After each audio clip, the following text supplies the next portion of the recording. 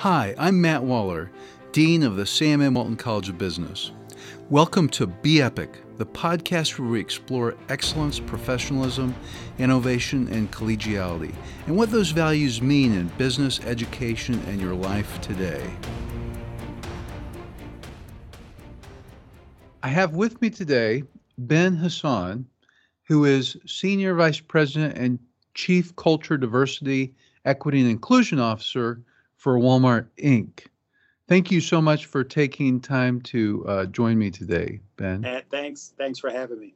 Your background's really interesting. Of course, you have a bachelor's degree in computer science and MBA, and the early part of your career was clearly solidly in technology. You started with an energy company in the Dallas area. You were there for 14 years as Director of Information Technology. But then you were at Dell for 11 years, where you were VP of Information Technology. You came to Walmart, where you've been for almost 14 years, and you were VP of People Systems. So IT, I assume, that's IT related to people, right? That's right. And then you were SVP of ISD, Information Services Division for Strategic Services. And then in 2015, you became Senior Vice President and Chief Culture, Diversity, Equity, and Inclusion Officer for Walmart. That seems like a huge change. So I would like to start out, if you wouldn't mind, by just clearly you were interested in technology, especially early in your career. What kind of got you interested in that, going that direction? You know, Matt, great question. I say this all the time. I got drafted. I was in my dream job. I had spent my whole career in technology, and I literally, Matt, got a phone call from my boss, who was the chief information officer at the time. And she goes, "Hey, Ben, you're one of 5 finalists for the chief diversity officer job." And I remember saying, "Matt, how am I a finalist for a job I didn't apply for?" And she told me, "Well, don't worry. I told them you're not going anywhere. We got plenty to do over here. You're a technologist at heart, and don't worry about it." Well, if you've been around corporate America as long as I have, which is almost 40 years, when they tell you don't worry about it, you better worry about it. And sure enough, 30 days later, I get a phone call from the head of HR who says, "You've been selected as the finalist. You need to come talk to me. And when we get done, you need to go talk to Doug McMillan, who's our CEO." And so I went and talked to the head of HR at the time. And, she told me all the reasons why this would be a great move for me. Now, mind you, I'm thinking, I've got a 900-person organization with a huge budget. And now you're asking me to take this job that maybe has 30 people in it. I'm not sure this is actually a move forward in my career. I had all my ducks lined up on how I was going to convince Doug that I was not going to take this job.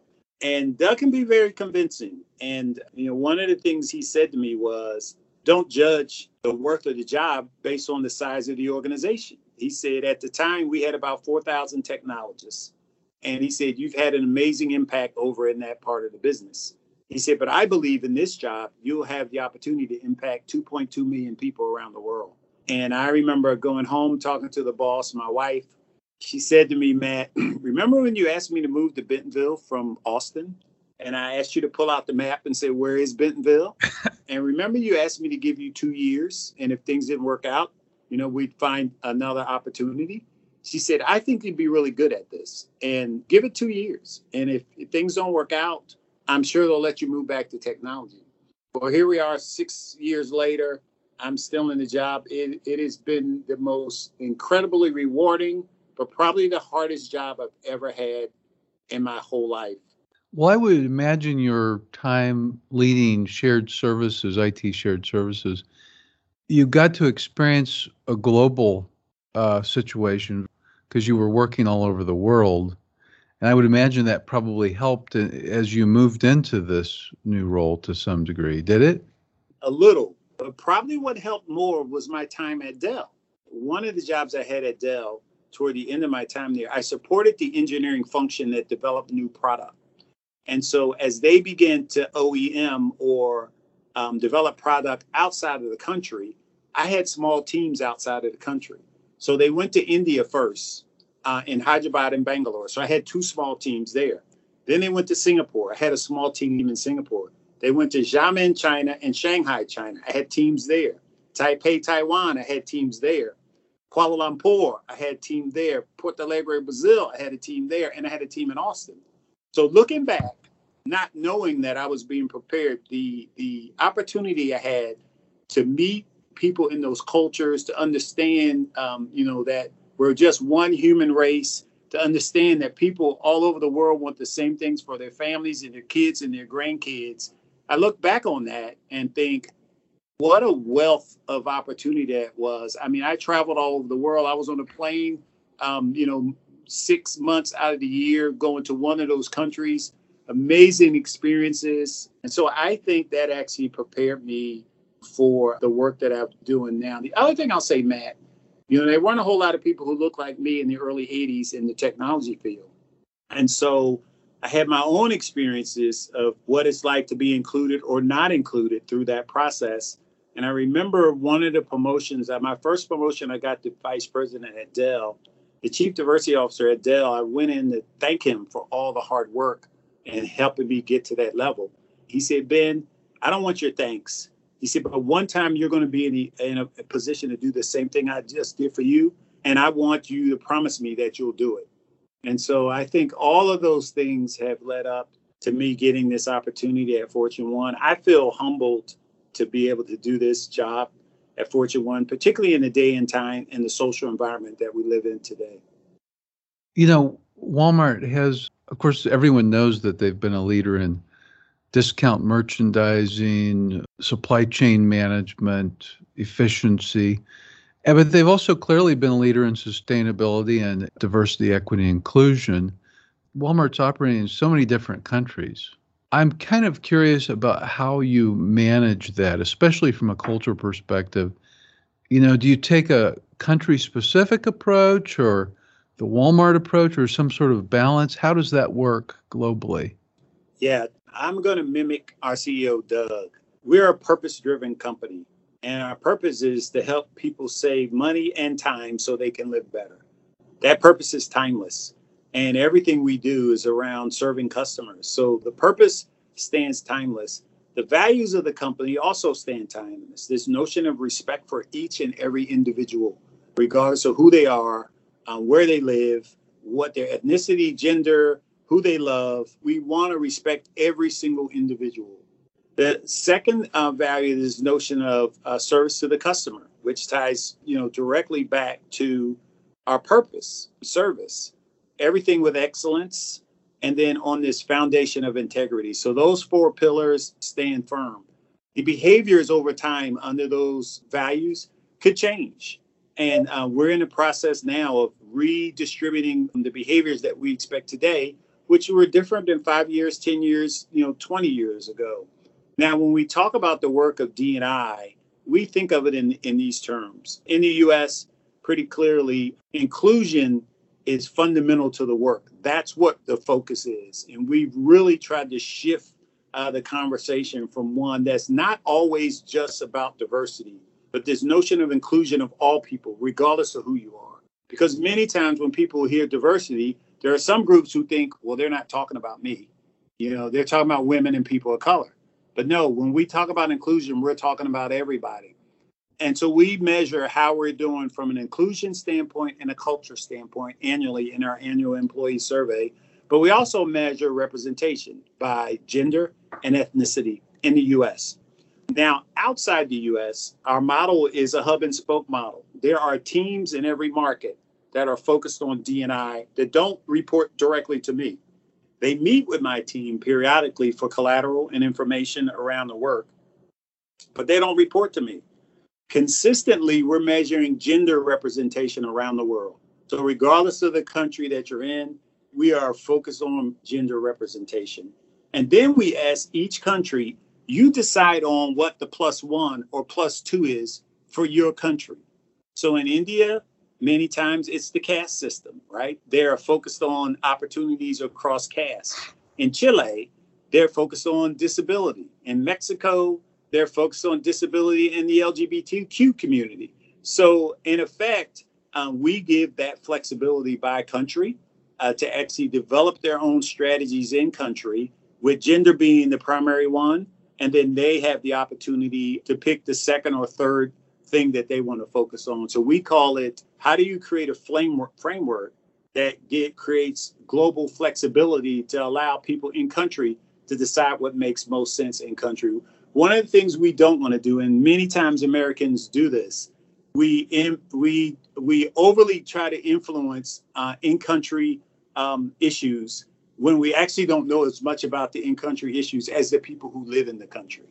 So that's the approach that we've taken, Matt, and it's been pretty successful. We literally, people are going, thank you. Thank you for giving us the opportunity to decide what makes sense in country in this work.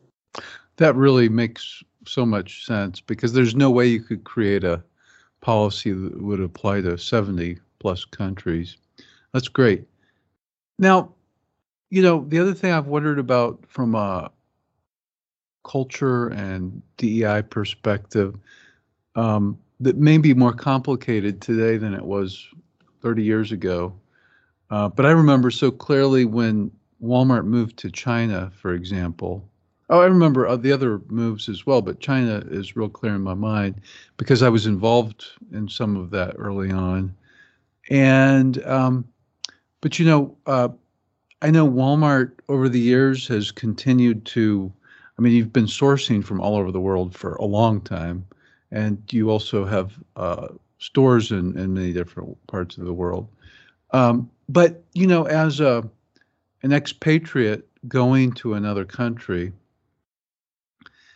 the expatriate has to have some sensitivity to the culture of that country. And it's hard to, part of it you have to learn by just wanting to learn. You go into another country and you learn, but the desire has to be in the person to really learn. And I think some of it comes back to what you were talking about earlier, the desire to respect and value every human being. I think the more your heart is towards valuing someone, the easier it is to adapt a little bit. But I'm wondering, do you all have processes and practices in place to help them adapt in that way? Yeah, we do. We literally, before expats head out, we have cultural sensitivity classes that are available to expats. They really get into some of the nuances that are different country by country. But one of the things that I would also add, Matt, is, and I'm a firm believer in this, because many times when you go as an expat, you're going as a change agent, but at some point you're coming back. What I've learned in my 13 years at Walmart is the most important thing for a change agent is the questions that they ask. You actually begin to create this bond in that environment where people are like, okay, you didn't come in here just to tell us how stupid we are and how we're not doing what we should be doing. You're actually taking the time to understand why we do the things we do. There actually may be some nuances that you don't know. And so one of the things we advise people all the time is questions, questions, questions. The other thing that is a personal model of mine and going into address change is this notion of diagnosis dictates treatment. And just like a doctor does diagnosis before they actually treat, when you go into a new environment, you need to take the time to get proximate to the problem before you actually start developing solutions. And so my approach has been, and the approach we try to tell people to use, take the time to gather the devastating data, because there's a reason why you're being sent to address change. And then the second step is counterintuitive in a way, because all the change books tell you, then share what you found. And what I found, at least at Walmart, is when you share what you found, many times the passive aggressive behavior begins to show up, telling you why you really don't understand what you think you found. So what my second step is, after devastating data discovery, tell no one, or tell just a small group of people so that you can actually begin to build a pilot of a better way forward.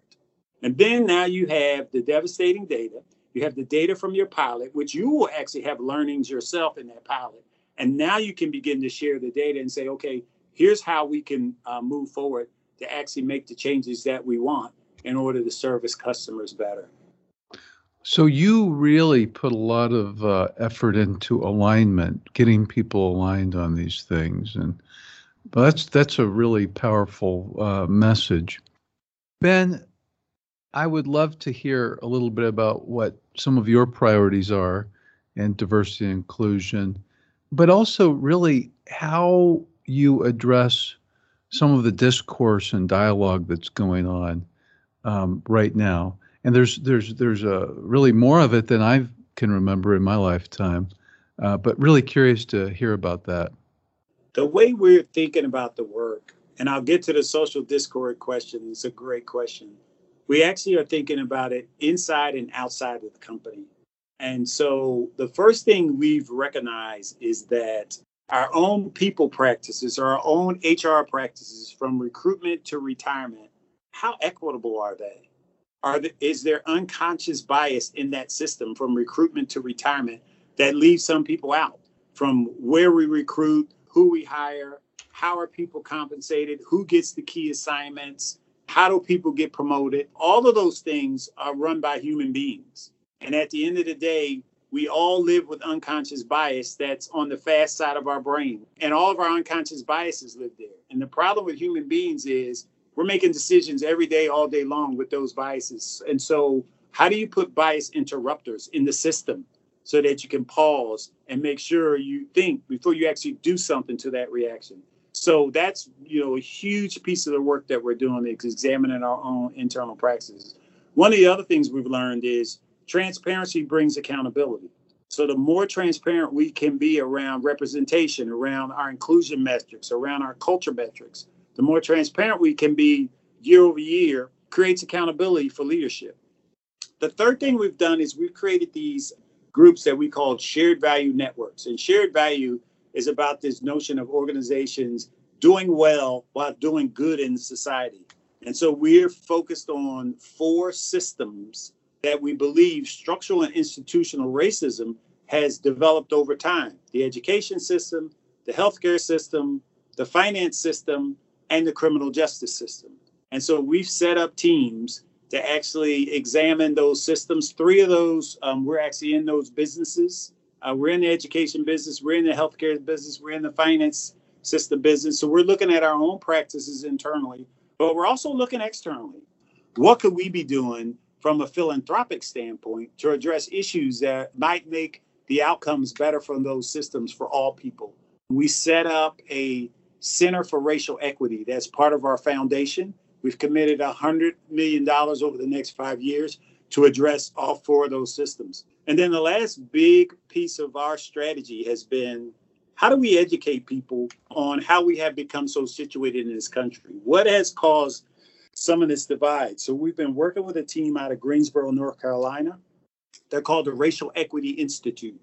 And they have a 2-day workshop that really tracks the history of race in the United States from a standpoint of the laws that have been passed from 1619, from slavery through Jim Crow, through civil rights, through the current laws on the books. If you can't get proximate, if you aren't willing to get proximate to the problem, then you're never going to actually solve it. And so this is one of our approaches to get proximate to the problem. Now, back to the social discord question. Here's my opinion.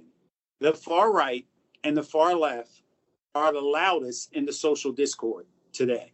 I believe that most people live somewhere in the middle of the loudness that happens on the far right and the far left. And I think the extremes continue to cause more and more discord and more separation. I also believe that one of the biggest lies that humanity has been fed and accepted is this separation of people by race. Biologists say that mosquitoes have more difference in the DNA amongst them than human beings do on the planet. Yet we spend so much time separating, when I believe society, communities, and organizations would be so much better off if we talk and spend more time on the things that we have in common than the things we have different. The one advantage that Walmart has, and I believe it's a huge advantage. I've spoken to about 40 different chief diversity officers since George Floyd's murder. First-time chief diversity officers, many of who it's the first time their organization has had a diversity office. And what ends up happening is they're like, I don't know how to make this take hold in the organization. How do I get the organization to own it and get it out of the diversity office and into the organization in a way that everyone feels accountable for it? So June of 2020, we have an annual shareholders meeting that's usually in person, down on your campus, and we did it virtually. And so Doug gave a speech, and at the end of the speech, he talked about the social discord. And he said, look, we stand for equity in this company. And if you leaders don't believe you can lead that way, you need to find somewhere else to work. So we have clipped that part of the video, and we've been using it since then, because at the end of the day, what we've said is, in this company, in these four walls, if you're a leader, this is the way we expect you to lead. And it ties to who we are, our values, and it ties to our purpose. Very powerful.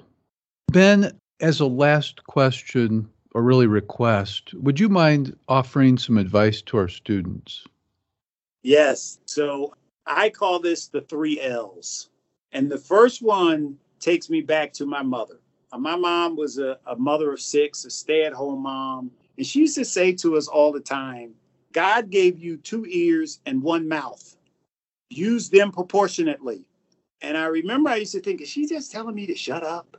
And, you know, the older I got, the more I realized listening is an art. Listening is a skill. So that's the first L. Listen more. And here's one way you can test if you're really listening. Can you repeat what the person speaking to you just said? So what I heard you say was, and now I know you've listened to what I've said. You're not conjuring your rebuttal in your head while I'm talking. The second L is lead where you are. Regardless of where you are on your own personal journey, specifically on this journey of diversity, equity, inclusion, belonging, you have the opportunity to lead exactly where you are. You don't have to lead 100 people. You might be able to just lead 1 or 2 people that you encounter every day. So listen, lead where you are. And the third thing I'll say is be a lifelong learner. Now, I know you're in school. I know you want to get out. And I know you're thinking, oh, my God, when I'm done, I'm done. But be a lifelong learner. And you have the ability with technology today. You don't have to know the Dewey Decimal System like I did. You don't have to go through a bunch of dusty little drawers with a hook on the front and find the card and hope somebody put the book back where it was.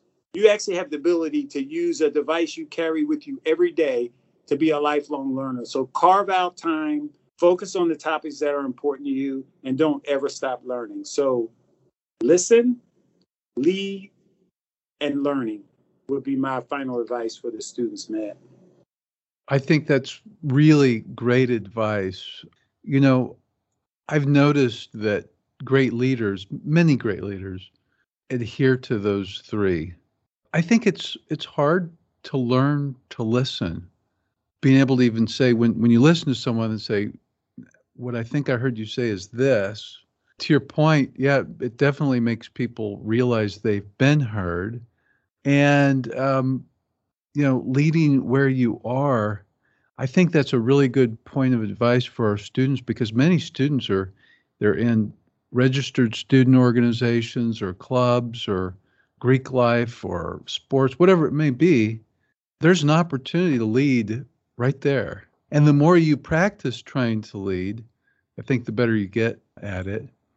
And then being a lifelong learner, that really does take discipline. I was interviewing someone recently who's a senior leader in a CPG company, and he blocks 2 hours every morning and has for like over 30 years for reading, you know, newspapers and magazines and various things. And, you know, there's a cumulative effect to that over time.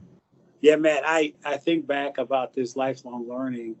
I had this experience when I was at Dell, and there was a senior leader who I saw sitting in his car every morning. And he would sit in his car for 30, 40 minutes before he'd come in the building. So finally, one day I went over and knocked on his window, and he rolled his window down, and he was listening to what sounded like a kid reading the Wall Street Journal. And I remember thinking, what are you doing? And he said, oh, I pay my children to read the Wall Street Journal on tape every day. And then when I get the tapes, I listen to the tapes on the way to work and in my car before I come in the office. And I was like, well, why do you do that? And he said, well, number one, because I'm creating this learning for my kids, because they got to read it to tape it. They're not going to get their allowance if they don't tape it. But number two, it gives me the opportunity to actually listen to it and not have to read it myself. So that was his way of being a lifelong learner. I thought it was genius. These kids today, some of them may not even know what kind of tape that was. The point is, there is a way. We can all figure out our own ways to be lifelong learners. Ben, thank you so much. This has been a terrific conversation, and I wish you the best in leading Walmart's DEI and culture. Thank you so much. Thanks, Matt. Thanks for having me. I really appreciate it.